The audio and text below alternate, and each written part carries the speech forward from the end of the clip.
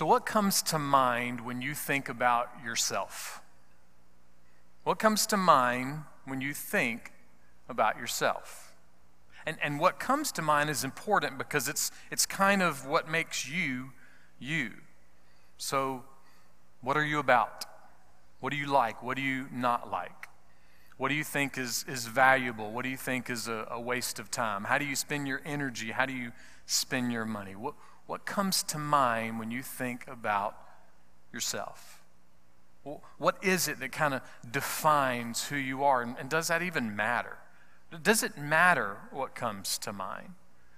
I mean, can't we just, do what we want to do and say what we want to say and live how we want to live and play how we want to play and dance how we want to dance and just not think that much? Can we just not think? Can we just kind of do life? Absolutely. Yeah, we can. We can just do life. The problem is, deep down, we all know that there is more than just doing that. And we might push against it, we might ignore it, we might try to go around it, but deep down, we all know that there's something more than just going to school and going to work and retiring.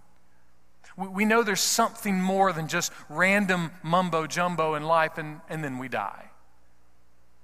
In the deepest part of who we are, we all know that there is more to this life than just living and dying. We know that.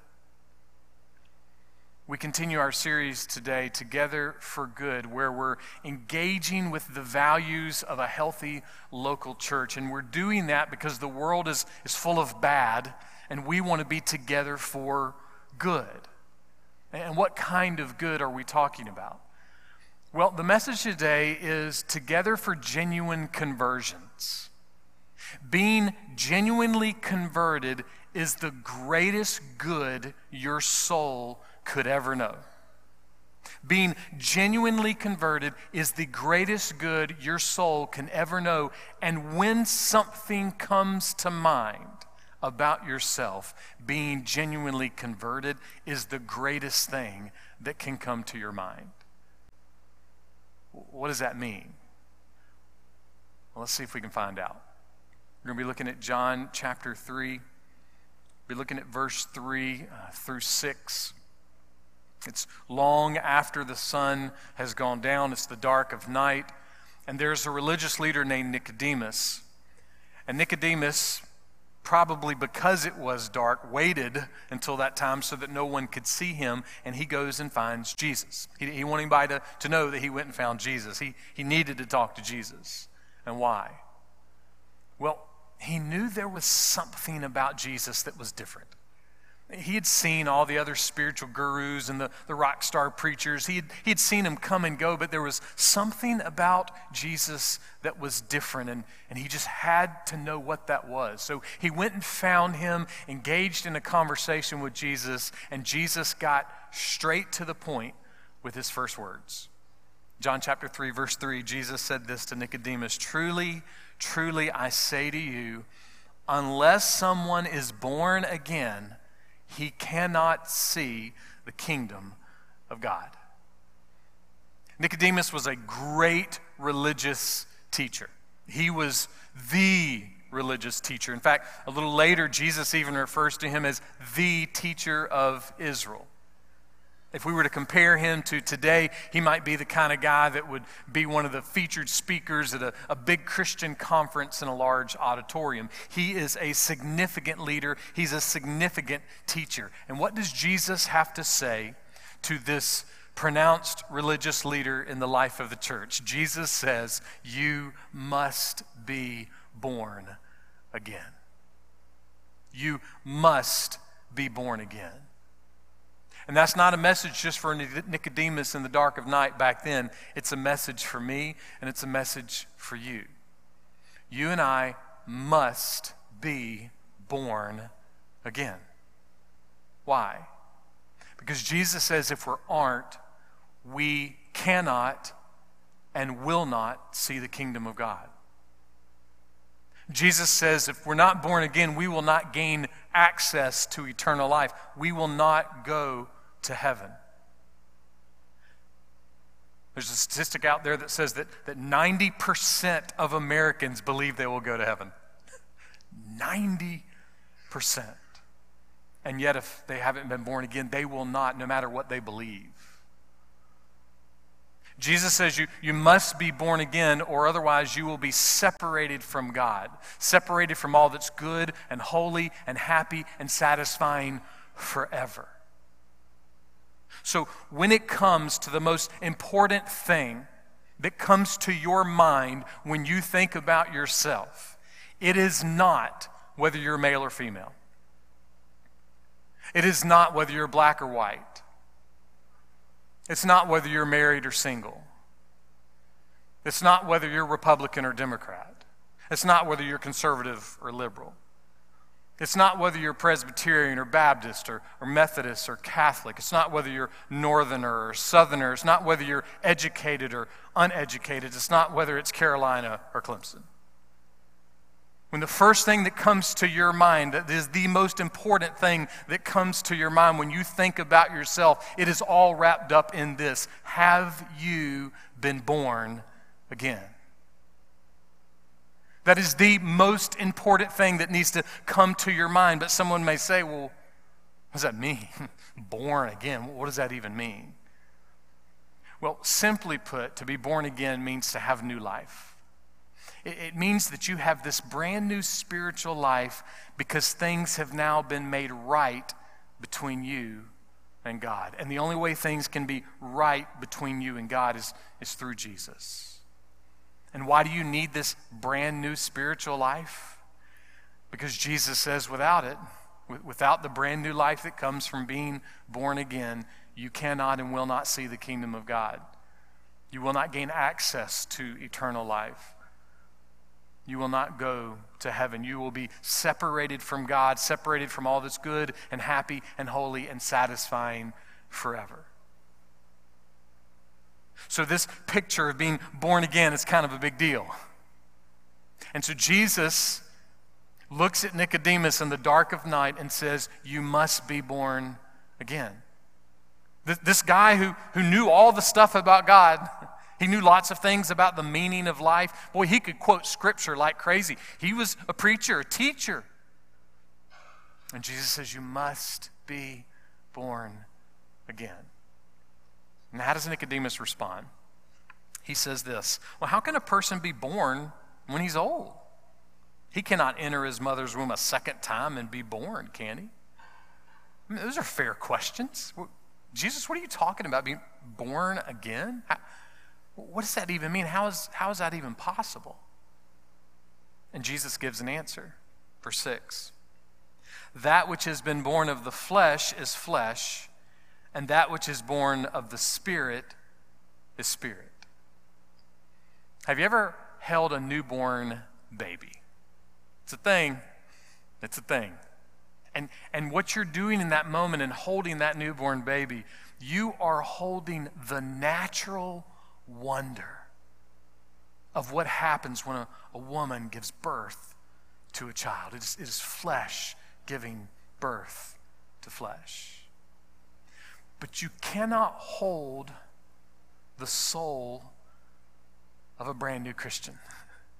You can't hold that new soul in your hands, because it is the supernatural wonder of what God does when he brings new life. The Spirit, God's Spirit, gives birth to spirit. It's supernatural. It's beyond what we can imagine.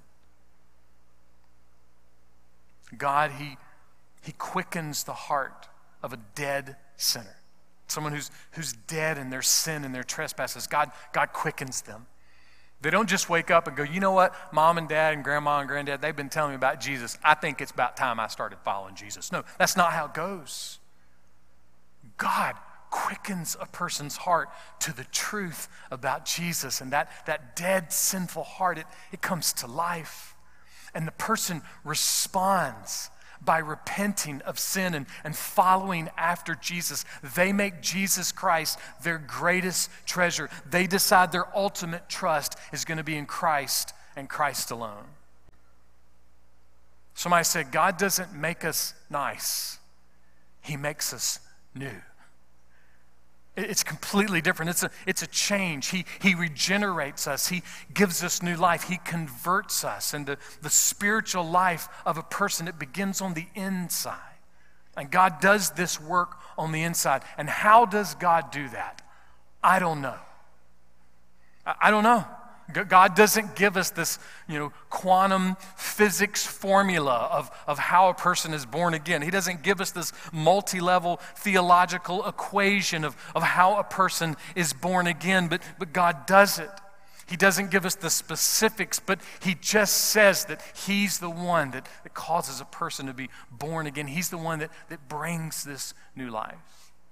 So if there's no equation and there's no formula, then how does someone know that they've been born again? I mean, how would you know that you've been born again? Simply put, the way that you know you've been born again is because there is genuine conversion. A conversion has taken place. The word for conversion in the Old Testament and the New Testaments of the Bible, it describes a word that means to turn. And not just any old turn, it means a U-turn. It means you're on your way to Krispy Kreme and you turn around on the road and you go back to Zesto, okay? It's a change of direction. You're going in one direction and things change and now you're going in the other direction. It is a conversion, a change. So spiritually speaking, in your life, has there been a change in direction? Has there been a change in direction in your life? Has there been a spiritual U-turn in your life? Has the Spirit of God quickened your heart to the truth about Jesus? And you responded to that quickening by repenting and following after Jesus. Have you been born again? Have you been genuinely converted? How would you know? How would you know if you've been genuinely converted? Well, think about it this way. How do you know that you've been born? How do you know that you've been born? I mean, if somebody came up and said, hey, how do you know that you've been born? Would you say, my mom was there and she said I was born, so that's how I know I was born. If someone came up and said that to you, would you say, well, tomorrow's my birthday and my family got me this t-shirt. It says, legends are born in April. So, that's how I know that I'm born. I know that. No, those would kind of be silly responses to saying why you know that you've been born. My dad was born on August 20th, 1935. When it came time for his military service, there were some problems, though. His birth certificate was incorrect, something they had not discovered in that time. There was a document in the state records that was inconsistent. It said my dad was born on August 11th, and it also said my dad was female. Bless his heart. So my dad had to come to Columbia and stand in some government office and jump through a bunch of hoops to get all of his information and documents corrected. But I can tell you what my dad was not thinking as he stood in that government office here in Columbia almost 7 years ago, probably now.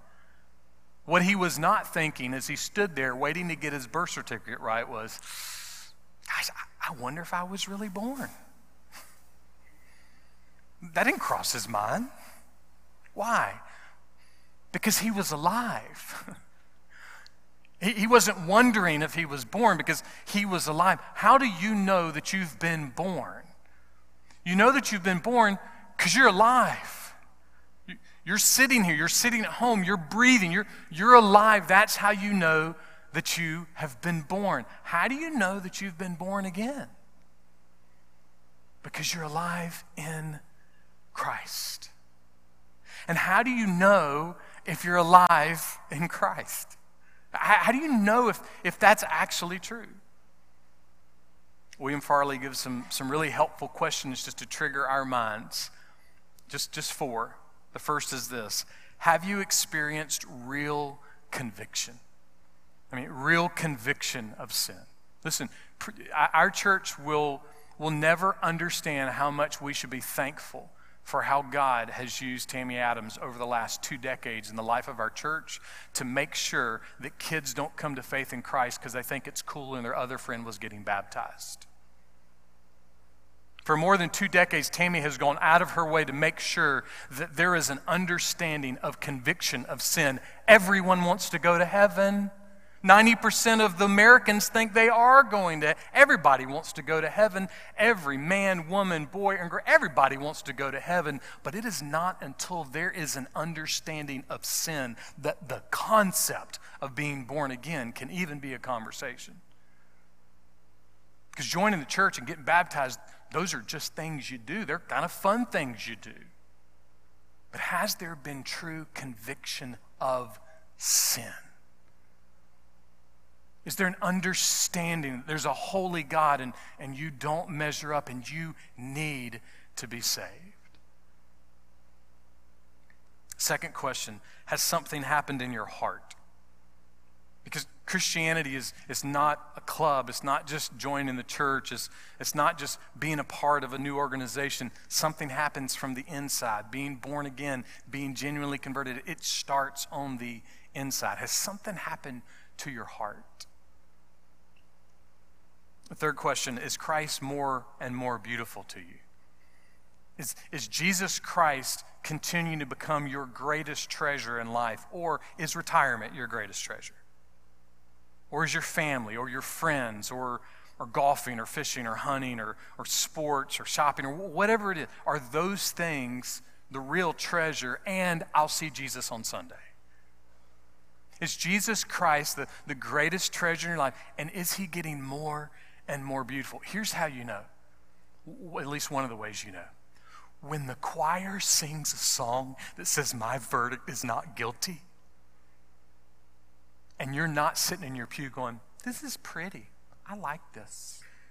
I hope they sing this again in a few months." But you're sitting in your pew going, "Oh my goodness, when I die, I will hear the words, 'Welcome, welcome.'"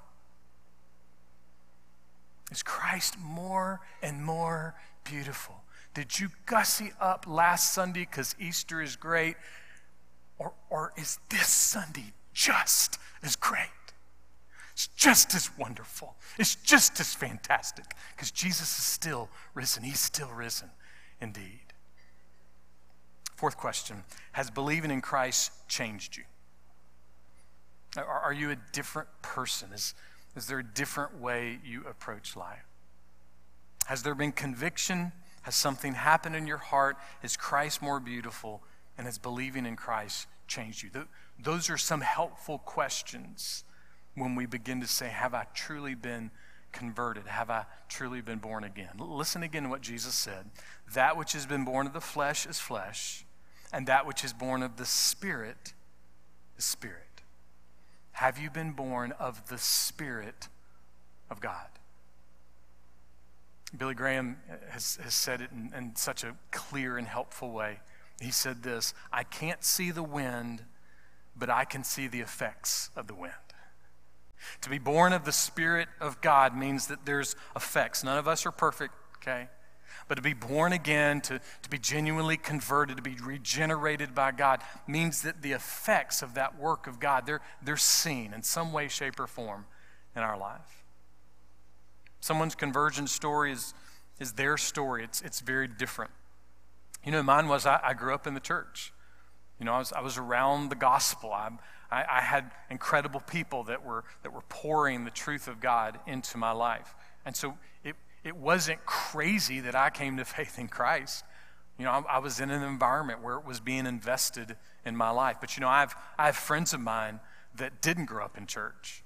They had nothing to do with the gospel. No one ever told them anything about Jesus. And long into their 20s and some even in their 30s was the first time they heard about Jesus. But they heard the truth about Jesus and they repented and they began to follow Jesus in the same way that I heard the truth about Jesus and I repented and followed Jesus. All of our conversion stories may be different if you have a conversion story. But all the conversion stories have the same truth. Augustine put it like this: when we find God, it is because he has already found us. If we find God, it is the work of God that already is doing the reason that we're finding. To be converted is the work of God. God has to do the work of conversion. But if God does the work of conversion, we are overcome that God has set us free. And we are overwhelmed that we've been found. And we are overjoyed to follow after God. To be genuinely converted is to understand that none of us are perfect. We're going to struggle in our faith. All of us will. Some of us will have seasons where we do more than struggle. The Bible even uses language like backsliding. So we may even have seasons where we do more than just struggle. But to be genuinely converted means that we never give up on our grip of the beauty of Jesus and Him being our greatest treasure. We never give up our grip on Jesus being the greatest treasure in our life. And here's what's even more amazing. To be born again, to be born again by the Spirit of God, to be genuinely converted means that God will never give up His grip on you. And I promise that grip is more important than your grip. The grip of God never giving up on you is the most amazing truth and reality in your heart and your mind and your soul. What does all this have to do with being a healthy local church and being together for good? Well, George Barna does lots and lots and lots of surveying on life and Christianity and religion and the church. And after many surveys, he pulled together an evaluation of 15 moral principles. And what he found was when looking at these 15 moral principles at the vast majority of the population of the United States in particular, what he discovered was there was absolutely no indistinguishable difference between people who claim to be born again and people who claim to not be born again. In other words, what he was saying was atheists and Christians are teaching the same 15 morals, and you can't tell the difference between the two. In other words, there's just no God. It's just morality. In other words, the church kind of doesn't look like church. The church doesn't look any different inside than the people that are outside. It's just morals. And how would that even come to be? Well, the reason why is because somewhere since Acts chapter 2, the church seems to have lost genuine converts. And we've been replaced with moral people that maybe tack Jesus on at the end of a prayer. We wonder, why the church seems to be struggling and impacting the society. But again, the reality is it's not a hard math equation when the average church is questionable when it comes to genuine converts. I was at a conference years ago, I think I've shared this before, and the speaker said, we wonder why our church is having such a difficult time evangelizing in our community, in a small community, especially when the guy on the back row to the choir, everybody knows he's involved in 5 different adulterous affairs. He said, and we wonder why our church is having a hard time ministering in the community, and it's because we aren't functioning as converted, born-again people. There are questions surrounding the very evidence of our faith. And if the church is low in genuine conversions, then it will be high in an inability to impact its community. Why? Because what in the world do people need from us? If all we're giving them is 15 moral principles, why would they need to come here? Because they can get those outside of the church. But through genuine conversions, the church becomes this place that is overwhelmed that their verdict is not guilty. And that becomes the most powerful message we have, not just for our own hearts, but for the world. Because of his precious mom, Thomas Tarrant, grew up in church. From an early age, he heard the truth about Jesus. He heard the truth about hell. He heard the truth about sin. And he knew that hell was a real place. He knew that his sin was going to send him there, but he also knew that through Jesus, he could escape hell. He knew that Jesus had died for his sins, and that if he followed after Jesus, that he would go to heaven.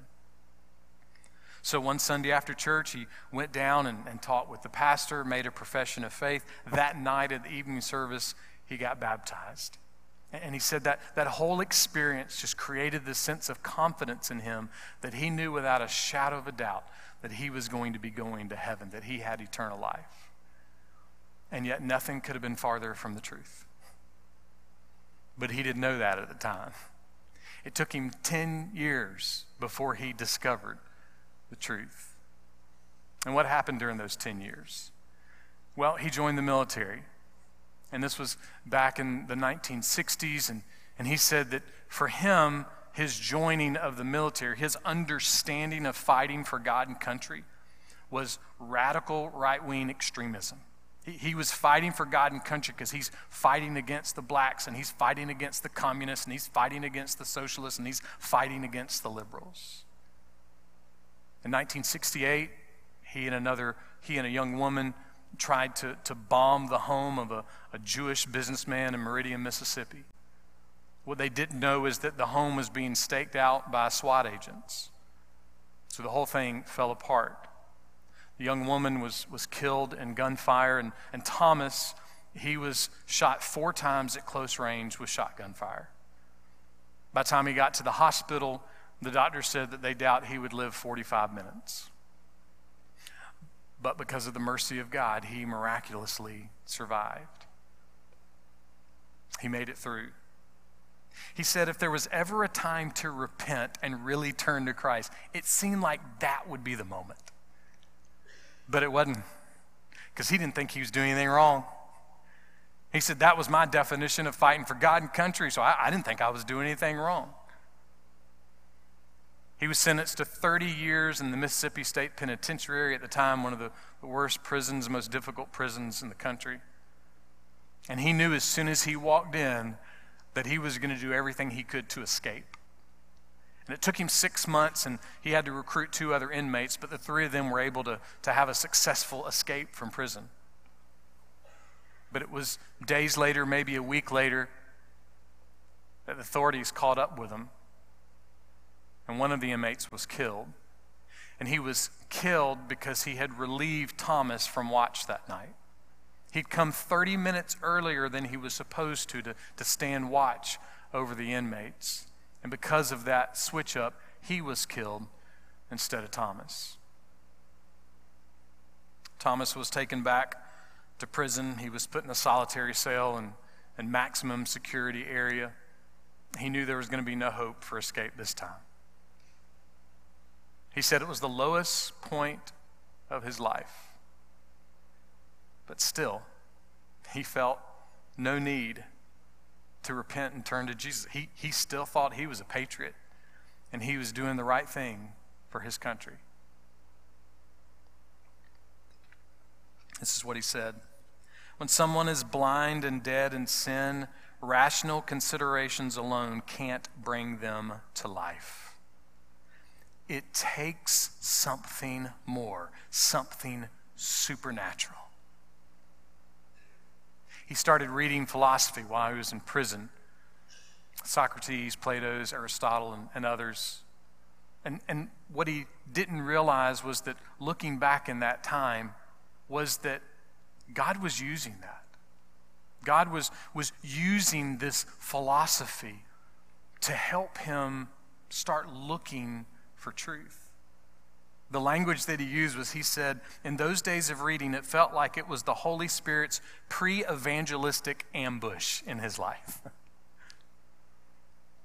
Do you have a pre-evangelistic ambush in your life? Do you remember that moment? I remember mine. I was driving back from Myrtlewood Golf Course in Myrtle Beach, South Carolina with my brother-in-law. And he was confronting me on my salvation, my need for Jesus. And I was giving him fantastic church answers. And he said, Dow, you really don't get this, do you? You're not understanding. And I remember that conversation. It was my pre-evangelistic ambush. And within a few months, God had saved me. So this philosophy reading caused him to start looking for truth, but it wasn't enough. It really didn't scratch his itch. But at least it got him away from that extreme propaganda that was masquerading itself as truth. And can I just graciously say that if we're not careful as Christians, there is some extreme propaganda pushed toward conservative Christians that has nothing to do with Jesus Christ. So be careful what you hear, what you read, what you believe, what you protest, and what you talk about. So the truth wasn't getting there. So he started reading the Bible. Started reading Matthew, Mark, and Luke, and John. And what he didn't know was there was a group of women that were praying for him. For 2 years, every week, this group of women were praying for him. They heard about his story in the news, and they were praying very specifically that he would get saved, that he would be regenerated, that he would be converted, and that God would use him for something different than what he had been doing. And here's even better. The woman who started the prayer group, who led the prayer group, who put the whole thing together, she was the wife of the FBI agent who had captured him in Mississippi. Not long after he started reading the Gospels, he just became overwhelmed with his sin. His conviction was real. He knew that things were not right between him and God. And one night in his cell, he got down on his knees and he just prayed a very simple prayer asking Jesus to forgive him. And he said it felt like 1,000 pounds had been lifted from his shoulders. Something changed inside of him. This is how he described it. I woke up the next day to find that I was now spiritually alive. And God was real to me. I had an immediate appetite to read the Bible, to pray and live for God. And the more I read the Bible, the more I grew. And God gave me love for people that I once hated. And he helped me change in many other ways. Miraculously, he was released after only 8 years of his 30-year sentence. And from 1978 till today, he's been involved full-time in the ministry and the work of the gospel. He said it hasn't always been easy because Jesus promised us it would not be easy, right? But he said the grace of God and the work of grace that God began in his heart has never stopped. And then he said the sad part is, though, some people don't know that grace. They're like Nicodemus. They're still out in the dark. He said even in the church, they're in the dark. And he said this, the road they're on seems right, but it leads to death. But that was his story, right? Grew up in church, did all the right things, seemed like he was on the right path, but he never was. He said it took him so long to realize that movement, that experience was based on fear and intellect, just believing some facts about Jesus, and there was no personal trust. Thomas went on to quote C.S. Lewis, if you have not chosen the kingdom of God, it will in the end make no difference what you have chosen instead. Why do we want to be a church that's together for genuine conversions? Well, partly it's because if someone's conversion is not genuine, it makes all the difference in the world, and it makes all the difference in the world to come. But why else do we want to be together for genuine conversions? Well, again, let me ask you a question. What comes to mind when you think about yourself? What comes to mind when you think about yourself? Because what we want is we want to be a church that we do everything we can to help you so that with great confidence, although we'll never be perfect, with great confidence, you can say, when I think of myself, What I think of is that I have been truly born again. What I think of is that my verdict is not guilty. What I think of is that I will not lose my grip on Jesus, but even more than that, Jesus will never lose his grip on me. In a world full of bad, that's the greatest good a soul can know. To be genuinely converted is the greatest good a soul can know. So in this world of bad, let's be together for that good.